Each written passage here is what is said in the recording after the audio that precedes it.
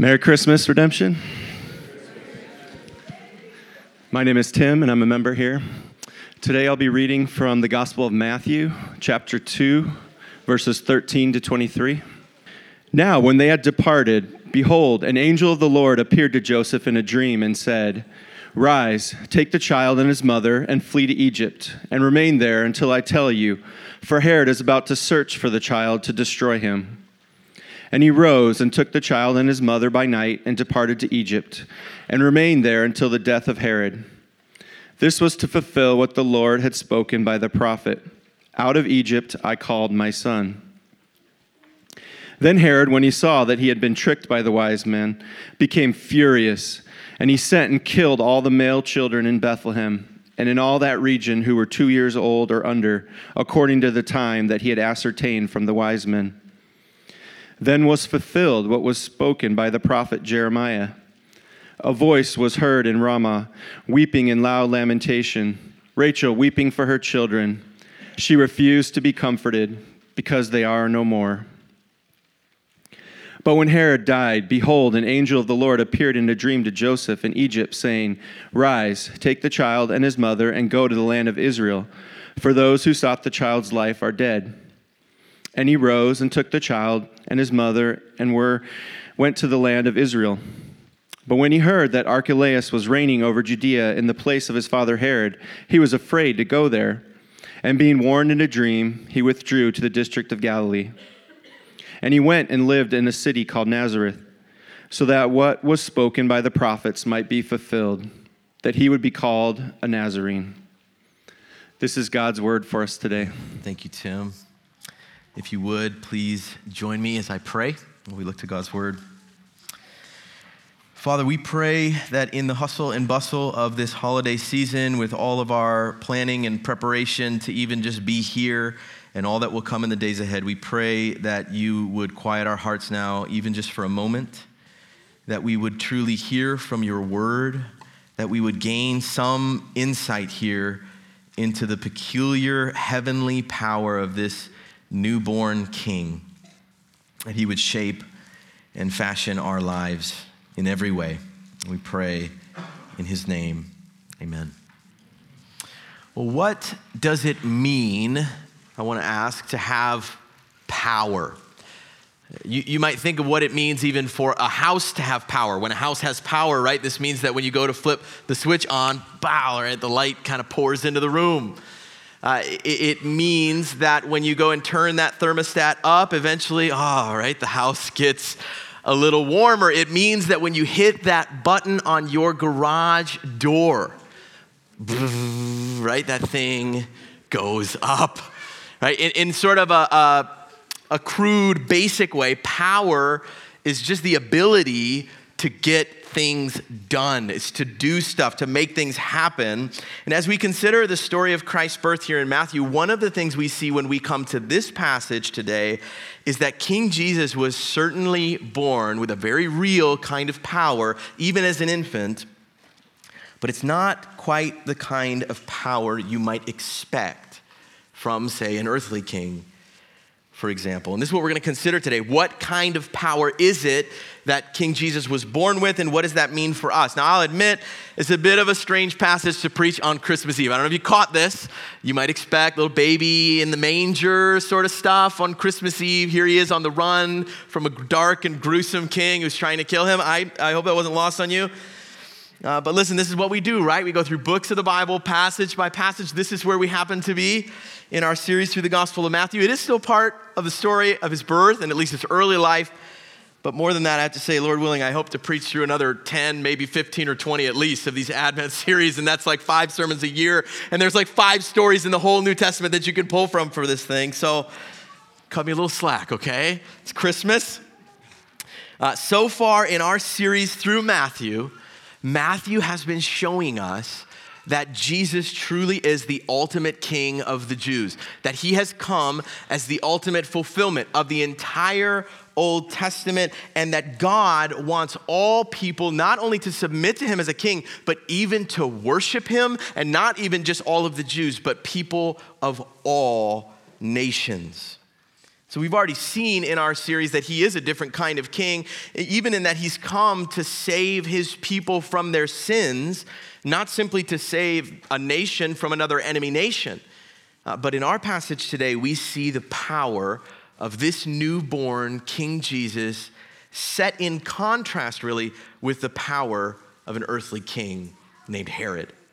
Being Christmas Eve, we're gonna keep this pretty tight so we can all go and enjoy our time with our family. So I'm gonna cut right to the chase here. We're gonna compare, as we compare King Jesus with King Herod, I think Matthew wants us to see that this King Jesus may not seem very powerful, but he is.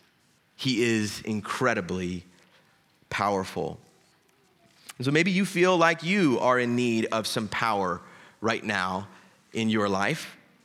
Like you could really use certain things just sort of happening and coming into reality. Maybe it is that you're at a crossroads, not quite sure where to look for that power, or even the kind of power it is that you want to look for.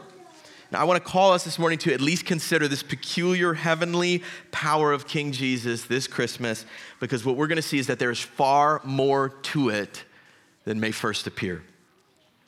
Now, the story itself here is pretty simple, right? So the Lord guides Joseph and his family to Egypt in order to avoid this plot of his to kill Jesus. Herod gets really angry and has all these boys aged 2 and under killed in the city of Bethlehem. Then when he eventually dies, King Herod, God sends Joseph another dream and says, okay, it's okay to come back to the promised land, to Israel. And then eventually through a final dream, God sends this family to Nazareth, where they eventually settle and sort of live. It's in the rural region of Galilee there just outside Jerusalem. So at the beginning of this story, notice Jesus had just been born. He's probably very, very young. By the end, he may be a child. Who knows exactly how much time they spent in Egypt, could even be in his teens. But again, there are a few layers here that we're not going to be able to explore in full. I just want to prepare you.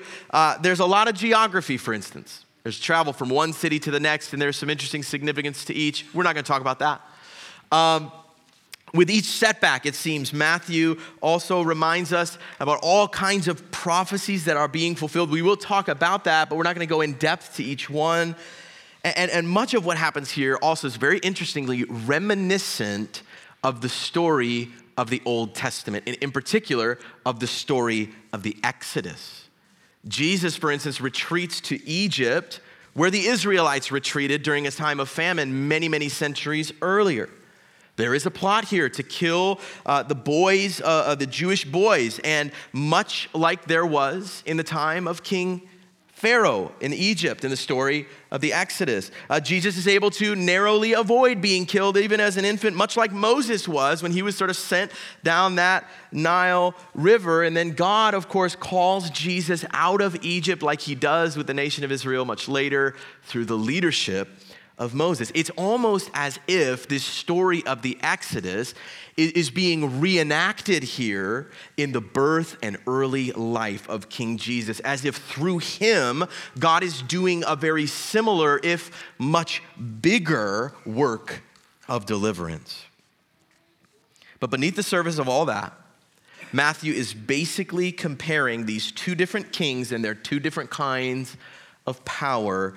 And so let's just make a few observations about both here to sort of set the stage. First, I want you to notice King Herod's power is very loud and intimidating, right? As soon as he finds out he's been tricked, he becomes furious, it says. He has all these boys in Bethlehem killed, right?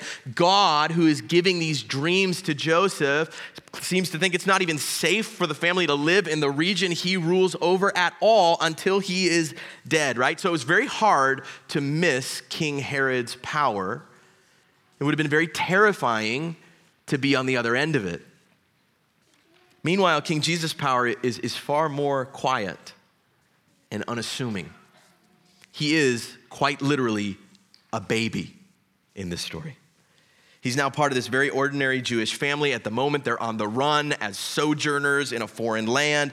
And eventually they settle in this very obscure town called Nazareth, not the far more elite capital city of Jerusalem where you might expect the King of the Jews to reside. And yet, as quiet and unassuming as King Jesus' power is, clearly it is sufficient power to avoid the evil plot of a very loud and intimidating king. Next, at first, King Herod's power, it seems far-reaching. Again, it's dangerous for them to even live anywhere he rules over. He has all far-reaching power over this entire region of Judea. But with a closer look, King Jesus' power wasn't just far-reaching. In fact, it was all-encompassing. His Father in heaven guides him to Egypt, outside the jurisdiction of King Herod, presumably because he has power and authority even there. We just saw, even last week, the King Jesus Father, he's the Father of all creation. He had these dignitaries come from a far-off kingdom we don't even know about. And so Jesus and his power and jurisdiction goes even out further than King Herod's. Next, King Herod's power proves to be insufficient. As much of it as he seems to have, notice he's not even able, after this wild killing spree in Bethlehem, to accomplish the very simple goal of killing just one defenseless infant. It's insufficient. Meanwhile, King Jesus' power here is on display as not only sufficient, but inevitable. Unstoppable even. Again, he's a little baby being carted around by his adoptive father, but he escapes the plot of a Roman king. Not to mention every seemingly tragic setback in this story is actually a fulfillment in some way of prophecy and proof, therefore, that God is sovereignly orchestrating all of this, right? You might think it was just a bad thing that Jesus and his family is on the run to Egypt, for instance, but in fact, that was actually a fulfillment of Hosea's prophecy. This is how it would go. You might think it was just a bad thing that Herod had killed all these children in Bethlehem. Certainly it was deeply tragic, but it was also a fulfillment of Jeremiah's prophecy. This was the way it would go. And you might think it was just a bad thing that they had to settle in the city of Nazareth rather than right in the heart of the promised land, but that in itself was also a fulfillment of prophecy, that Jesus would be called a Nazarene. It's almost as if King Jesus' power, it is so completely unstoppable, so completely unavoidable. Any attempt even to harm him only proves all the more he is God's long anticipated king. And church, there's nothing that anyone can do to prevent or to diminish his power. It's inevitable. Finally, notice King Herod's power winds up being temporary. He threatens to kill King Jesus, and then he goes about having these other children in Bethlehem killed, but in the end, it's actually he who dies, not King Jesus. And he's replaced by his son, who's apparently not as powerful as he. And so in the beginning of this story, Herod is a towering, ominous figure. By the end of it, he is dead, and all of his power is gone. And meanwhile, God's son, this newborn King Jesus, is seen to have eternal power. Again, every detail of his life is pointing us backwards to God's age-old plan finally fulfilled in him. It's saying to us, this is it. He's the one. The king is here. By the end, he settles in Nazareth, where we see from here he will begin his incredible ministry of establishing this new eternal kingdom here on earth. And as we know, of course, as well, he will go on to conquer even death itself and rise again to eternal life, so that he can rule and reign over all things in both heaven and on earth forever and ever and ever, never aging out of his rule and reign as we see Herod do here. And so at first glance, it may not seem like this newborn child has all that much power at all. But upon further review, we can see he certainly does. It's just not the same kind of power that we're used to seeing from our earthly kings, for instance. But if we have the spiritual eyes to see his power for what it truly is, it's not hard to see here that Jesus' power is far greater even than an earthly king like Herod's. So with all that in mind, let's just consider one application question for us this Christmas, and that is very simply, what kind of power are you looking for? What kind of power are you looking for? If we are most interested, for instance, in this kind of loud, far-reaching, but ultimately temporary power of King Herod, well then, for example, the truth is King Jesus may just not be for us. He may not be for us. Because at first glance, it may not seem like Jesus can really get all that much done for you in your life. He's a baby here. He's not part of some powerful, influential family. He lives in some obscure little rural town. Even today, we might consider, look, he's not even here on the earth. He doesn't actually rule over an earthly kingdom. He doesn't even have a podcast. So it may not seem like following him or being a citizen of his kingdom will really do all that much for us. It may seem like there are better ways to invest your life and to strive after power. We could give ourselves, for instance, to our careers and the pursuit of status or money.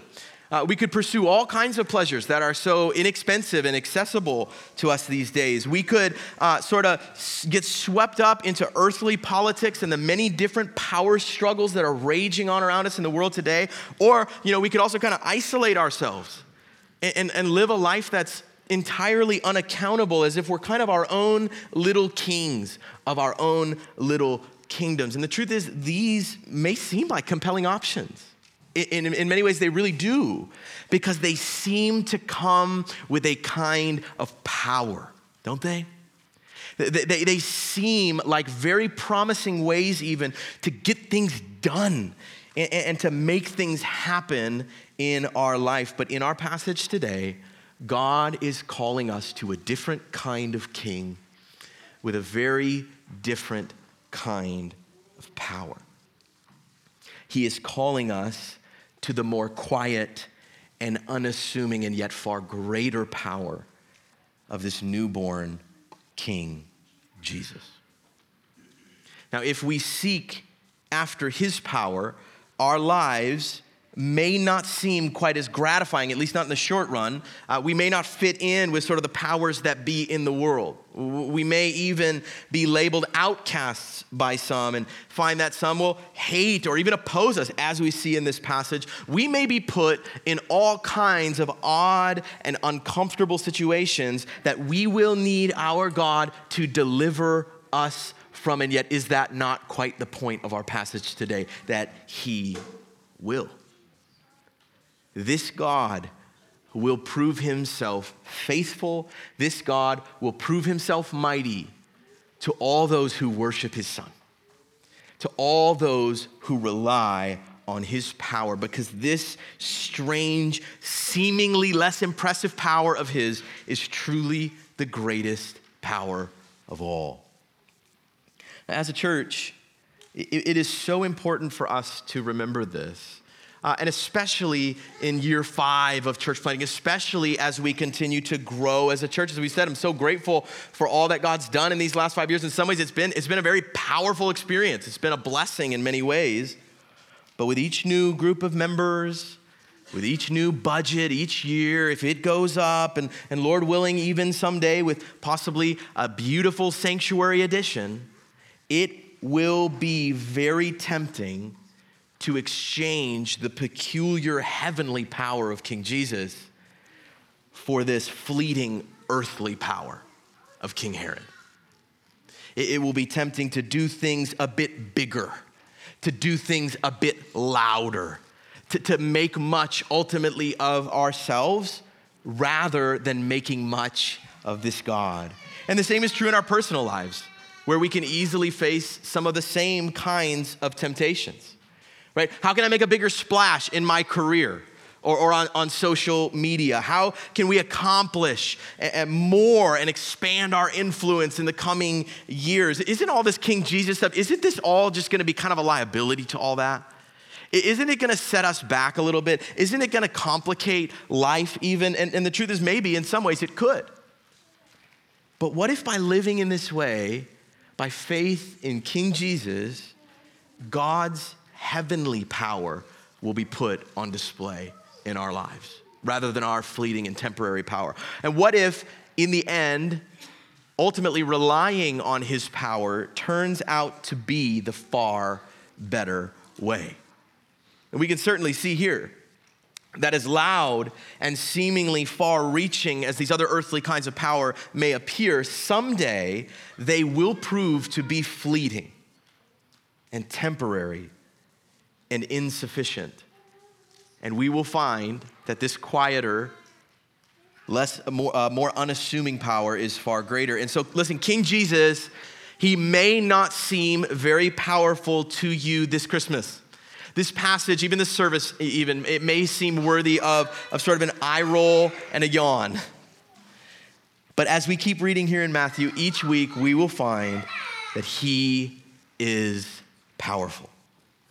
He's powerful in all kinds of strange and peculiar ways that require spiritual discernment for us even to appreciate. Absolutely, but nonetheless, he is powerful. And this Christmas, I pray we would all be captivated by his heavenly power over and against all the other options we have at our disposal for different kinds of power. And so with that, if you would, please join me in prayer. Father, we thank you for this chance to be together.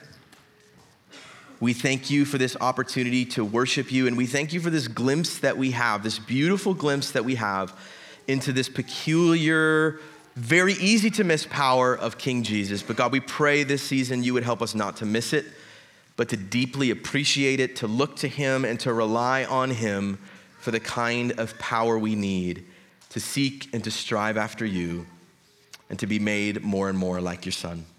We pray these things together now in Jesus' name.